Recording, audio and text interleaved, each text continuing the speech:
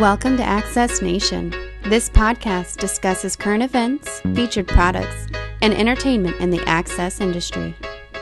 Pettibone, Herc Rentals, H&E Equipment, Skyjack, Sunstate, JLG, Cat Rental, Mac, Sunbelt Rental, Snorkel. United. Welcome, Access Nation. You know, the last podcast we did was April 26th. That was spring, several months ago. And when we did that podcast, I was very involved in the anti-dumping, countervailing JLG Terex versus China. Well, we go through all these months, and we're starting to get some actually idea of how this is going to work.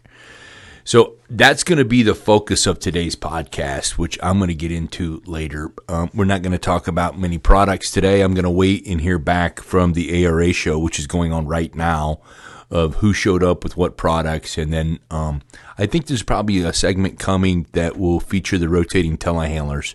That market seems to be emerging with rental folks in the access world. So I kind of want to list the players, and they're growing, and kind of who's got what and where and et cetera.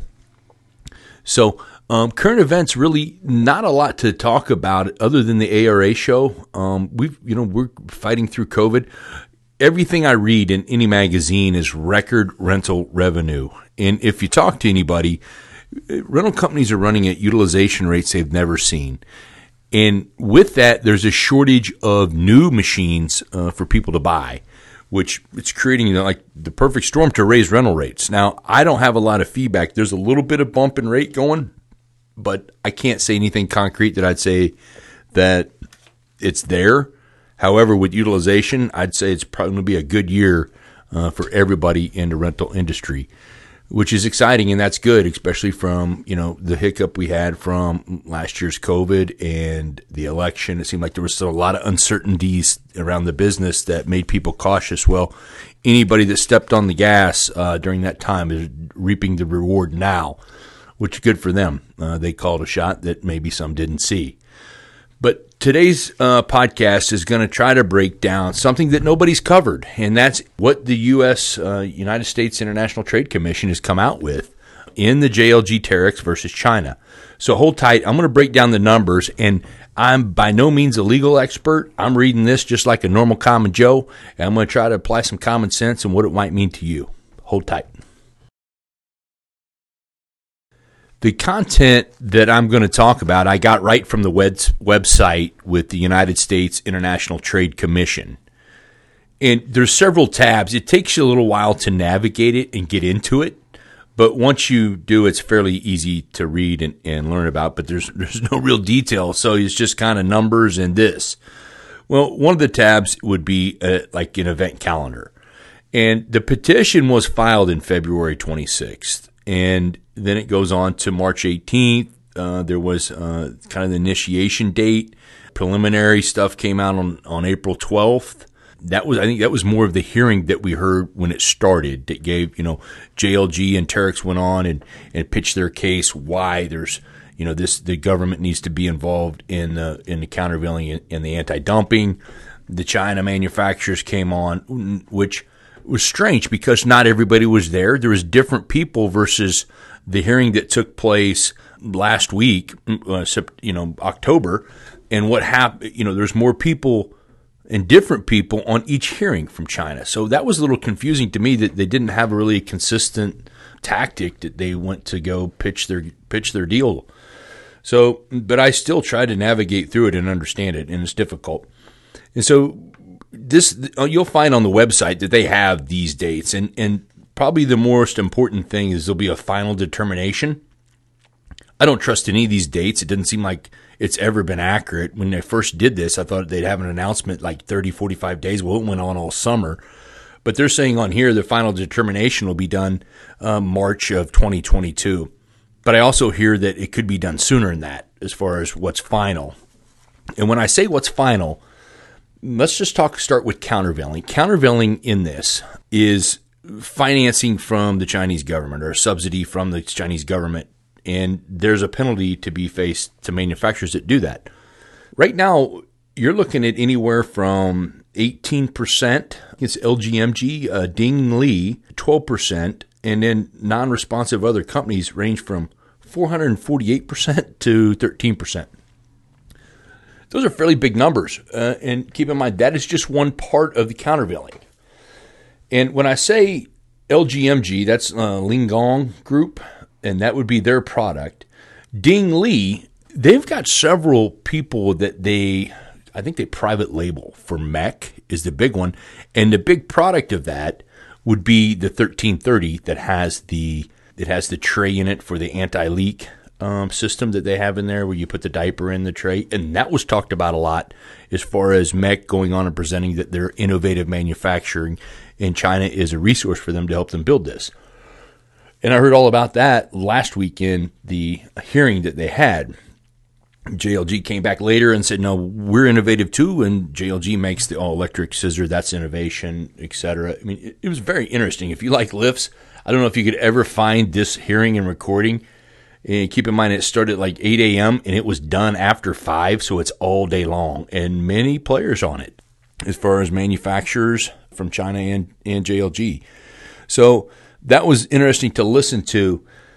The all other responses, I think when I say 448% and 13%, that's going to be several different companies. And, if you're at the ARA show or if you pick up a magazine and see the ads, you're talking Cinnabon, Zoom Lion. I'm not sure. I guess they did not respond, so they fall in the all other category. And those kind of percentages just in countervailing, that's a real, it supposedly brings them to a level playing field with the OEMs in the United States. And there's 3 of them. And it would be Terex, which is Genie, and it would be JLG, and there's Snorkel. Snorkel had nothing to do with this. They weren't even present. I didn't see a comment from them. In fact, in the hearing, the government asked how many people manufacture aerial lifts or AWPs in the U.S., and they had to come back and say, well, there's actually 3. And Snorkel kind of one of the forgotten ones in some of this, but they are a U.S. manufacturer of aerial lifts. And they also carry full line. And when I say manufacturer, they asked who the full line. Of course, we have hybrid. We have several others in North America that do make, but they don't have the full line of scissors, booms, telehandlers. And that's what they were asking when they did that. So in the preliminary part of the dumping, which is, anti-dumping would be selling machines below market value. So China is taking advantage of their price to penetrate the market, or basically buying market share. And so the government says there's going to be a penalty for that.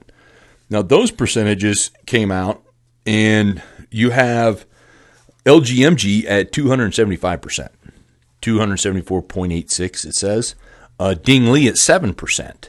And then all other companies, it's like a separate rate company is 47%, and a China-wide entry is 275%, same as LGMG. That's a serious number to say that 274% of whatever you sell the machine at will go in a tariff back to the U.S. government for dumping or for selling machines below market value. And what it does is it protects the U.S. manufacturers. And if this holds up, and keep in mind, this is not final, it's preliminary. How much will it sway? I don't know. Looking at past preliminary ones in other industries, it didn't vary that far. So I'd say there's a good chance that some of these bigger percentages are going to stick. Now, when you look at how much they've sold, so the U.S. government had to look and say, okay, I'm just looking at this, but it's posted on their website. In 2019, it shows 127.8 million sold in the U.S. from China. If you look at 2020, it's 195 million. So there's a pretty big jump as far as percentage-wise, but 195 million, if you go look at the financials of JLG or Genie, when they post they're publicly traded, Oshkosh owns JLG and Terex owns Genie, you can see that doesn't even scratch the surface with them. And we're not even talking about Skyjack. However, I must note, Skyjack participated in the defense of this. I guess there's some chassis or sub-assemblies that they would get from China. So they're going to have to ante up and pay some as far as a sub-assembly that comes in from China. Those are going to get penalties and tariffs also. So, I mean, it's a bigger deal when you start looking at the total picture of access equipment. I don't understand why nobody is reporting on this, and here I am with the podcast, been a rep. I mean, it's not like I have any legal background or expertise, but I'm telling you, hang on, I'm going to give you my thoughts. The hearing was interesting, and that's what I want to kind of give you a play-by-play of some notes that I had from listening. Of course, you had, JLG and Terex and their legal team on there, and it was like a Zoom call. So everybody had a little box, you could see them, and the legal teams of each. And so the government would give them, or the U.S. Trade Commission would give them these questions, and then they would respond. And it was interesting to think the questions. And one thing that I did notice was, you can imagine if you're not in the access industry and then you're looking at it, it's kind of unorthodox because our primary chain of distribution is rental. There is no dealer base. There's just, it's not like some of the traditional manufacturing that you would see. Like an automaker or, a lot of the dirt equipment and other things. So it's a different deal. And I could tell by the questions they were having to repeat, like, let me ask this in a different way because I don't understand. And everybody did a good job from, the Genie JLG groups to try to, give them the best information they could. And then, they broke. You had a break and it was well after lunch. And then here comes the folks from China and their legal team. And MEC was on there, and LGMG, and Craig Paler, who was the president for years or like 4 years, but he'd spent most of his career at JLG and done, a lot of big things there. I mean, it was a big growth period for JLG. So it's kind of neat to watch when you see how all this went down. Now, MEC was, when I look at what's sold in North America, okay, and I think I listed the numbers like 270 million, 195 million in 2020 from China into the U.S. So I'm trying to think who that would be because LGMG is fairly new. I think they sold some things probably more so out of default this year. That's just my opinion because delivery and demand was very high coming out of COVID. And, some constraints with componentry for all manufacturers and anything we build. So I think they won some deals like that. But at the same time, I don't think they did much. So, but I do know, and if you've listened to a podcast we did, probably 2 years ago about Micro 13s, the MEC machine, the 1330, that machine has been around. And I know that national accounts a lot of people buy these MEC machines, and they are made by Ding Li, I guess, and they come in imported, and then MEC does their thing to them, whatever that is, and then that's how you get the MEC 1330. So in trying to understand the 195 million, I think that MEC has a pretty big chunk of that. Ding Li also, I think, did some work with other manufacturers, but I think that's all expired since all this started. And I think it is actually in the 13-foot category. It's kind of their thing. And when you talk about manufacturing in the United States, it's different today. We don't have a lot of it. We've given, steel, even steel mills and things like that, they aren't here like they used to be. And so the manufacturing in base in China is very strong. As an example, Sany was on the call because telehandlers are identified in this. So it's aerial equipment, but there's also, I guess they made the case that you can put a platform on a telehandler, so it should qualify too. And the U.S. government says, okay. And so Sany, who makes a telehandler, now granted their bigger line is the dirt stuff, and they're like top 5 in the whole world at making construction equipment.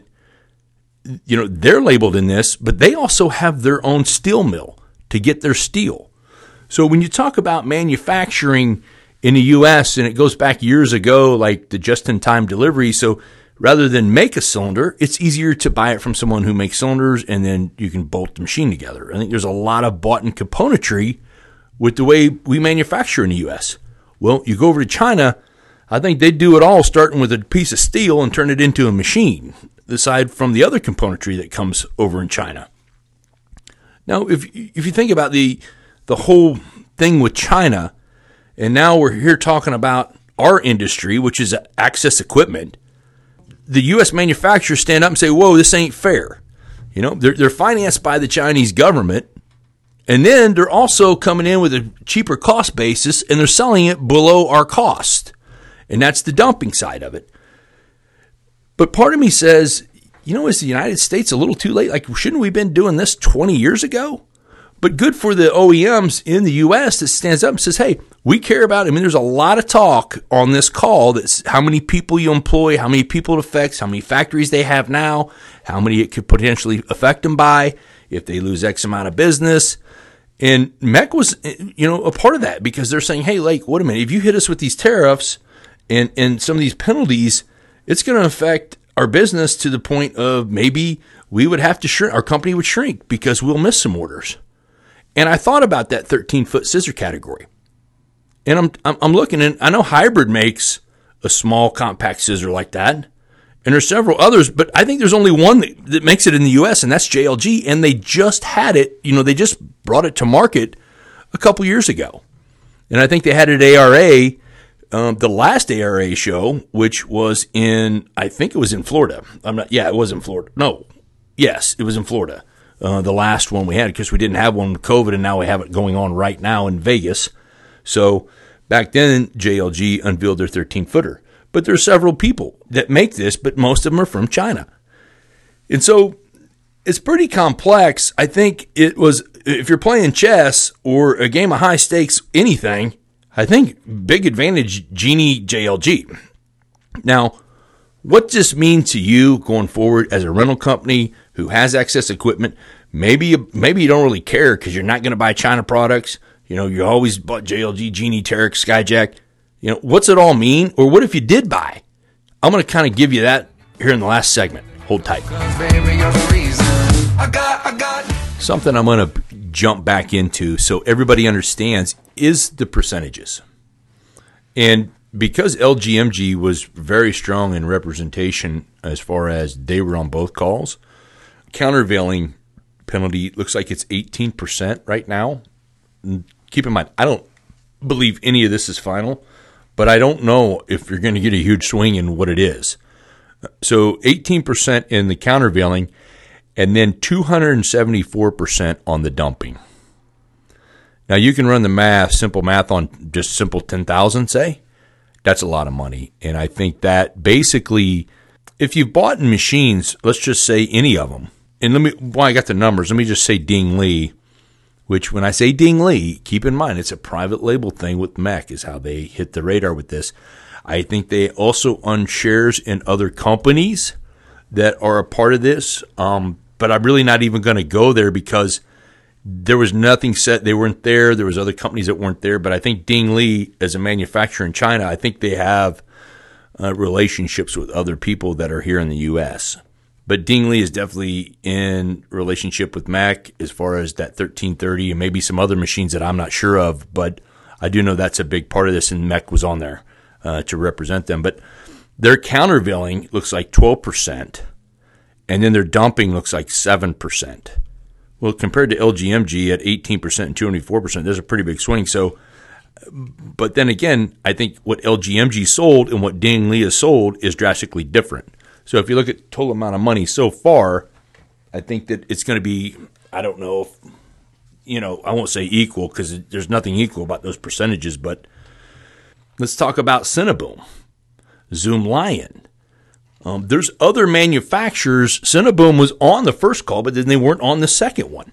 I don't understand that. They hired the guy from Caterpillar, I think, and they were going to, you know, he was there on the call in last April in the preliminary part, but he wasn't on the last, you know, nobody was there.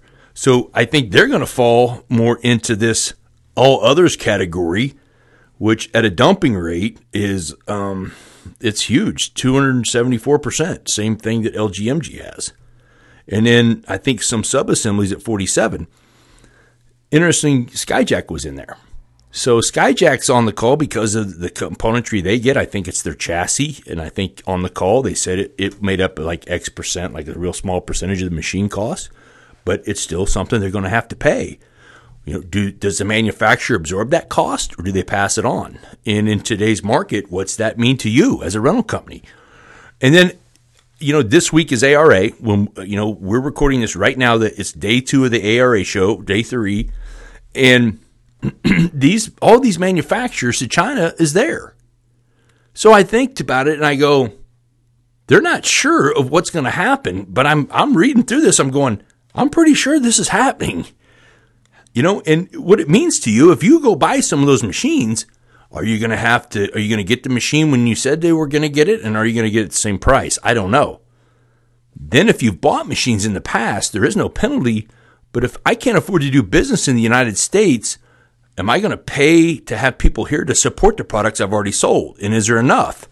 I mean, there's a lot of uncertainty with this. I think that's probably why nobody's reporting, because it is fairly confusing of what's going to happen. But it's clear to me that there is going to be penalties.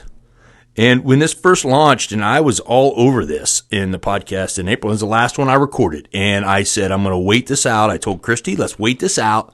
I want to see what it all means. And now we're getting some real vision of it. And it basically strengthens the foothold of U.S. manufacturers, and that is Genie and Terex and JLG. And, of course, Snorkel didn't play in this thing, but obviously they're protected too.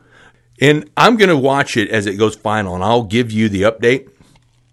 Hopefully there's someone a lot smarter than me that puts something out that makes it simple for everybody to understand, because clear as mud. Yeah, well, I'm trying my best so everybody understands when you go buy machines and it comes from China, there's a good chance I'm not so sure what's going to happen or what your price would be after all this stuff goes into place. It might not matter on the deal you do today, but from a support side and for people to say they're here and develop their distribution network and their support side of it, it could affect you. And so that's why it's somewhat concerning that I would say, hey, I want to talk about it and at least bring it to light and start conversation and what it all means, because nobody's done it so far. Okay, hold tight. My final thoughts. I hope this was understandable and it makes sense to you. Going to close this up, and I'm going to go purely with my opinion with this. And part of my opinion goes back to when I started in the business in 1996 with Snorkel. And I'll never forget my first ARA show in New Orleans. If you were a JLG dealer, you were a JLG dealer. If you were a Snorkel dealer, you're a Snorkel dealer. Maybe sometimes you could have both if you were in 2 different markets, but they didn't like that. And now today, with the emergence of national rental companies and they bought all the dealer network out, we don't have it. It was stated on this call, 90% market share between Genie, JLG, and Skyjack. And if you look at the numbers, and they're publicly traded, you can see what they put up. I don't necessarily think Skyjack. I haven't really dove into that, but I know I always look at Genie or Terex and Oshkosh JLG. They carry a pretty big stick in the United States, and it's a massive business. So with that, it becomes an obligation. As the bigger national rental companies keep getting bigger, but there always seems to be a strong network of independent folks. Something as simple as an ARA show, that comes with responsibility, and it's there this week. I think that the people that are there, they like to see the products. They might not necessarily buy, but it's as much as a social networking thing as it is, hey, I'm going to go make my orders for the year. However, being at the end of the year, I think people have had a good year. There's probably some deals happening, and I know there's some deals happening. And so that's an exciting thing. But it'd be real easy to lose track of that. I think we have when you don't. So if you eliminate the trade show floor with Access Equipment I hear there's a lot of China there, and there was a couple of years ago in Florida. And so I'd like to see the North American manufacturers, that if you're fighting for the market share, et cetera, this comes with obligations. And, I don't think we'll ever go back to protected distribution, but I think it would be a cool conversation to have. I know that there's different segments and different product segments when you talk about telehandlers, low-level access scissors. there could be things to help this marketplace, especially the dominance and the size of the stick that these OEMs swing. And it's only healthy, and everybody can share in the love. At the same time, will China go away? No way. The manufacturers, if you look how big Sony is, you look at how big some of these powerhouse manufacturers are from China, they aren't going away. How do they enter the U.S. market? I don't think we've heard the end of it, but I do think this was a thing for just say the United States that says, hey, we're sticking up for our workers, our manufacturers, and we're not going to let somebody come in and push us around and beat us because they have an advantage with price or because they're financed by a foreign government. And so I think it's cool, and I think that probably should have happened years and years ago with a lot of manufacturing things. If you notice, I don't think everybody's pretty aware that if you watch the national news, China has a big presence in the United States. So this was a victory for American manufacturers. And when you look at these, and when the final, hat is dropped, which was coming soon, I think you'll see that Genie and JLG protected their market share and their jobs here in the United States. So you can look at that however you want. But at the same time, I think for the United States, I think this is kind of something we should have done a long time ago. Hey, I hope that somebody else reports on this, because I know I didn't do a great job, but I gave you an idea that hopefully gives you enough that you will ask the questions, and hopefully of one of the many trade magazines, somebody will start doing some real interviews, and we'll know exactly what this means as we're getting close to the final. Hey, as always, thanks for listening to Access Nation. Try not to be as absent quite as long. I know that we're in the fall, and I love going to the farm and being in the outdoors, but there's a lot of cool things. Like I say, rotating telehandlers and the RER Top 100, and there's some acquisitions that I have to talk about that are some pretty strategic plays. I'm talking about United Rentals buying Acme, or buying the assets of Acme. Okay, Access Nation, hey, thanks for supporting us. Bye. Please follow us on Twitter at Nation Access and LinkedIn. This podcast is purely based off of opinion and welcomes your feedback. This is not a substitute for an ANSI, CSA, or ISO compliant training by a qualified professional.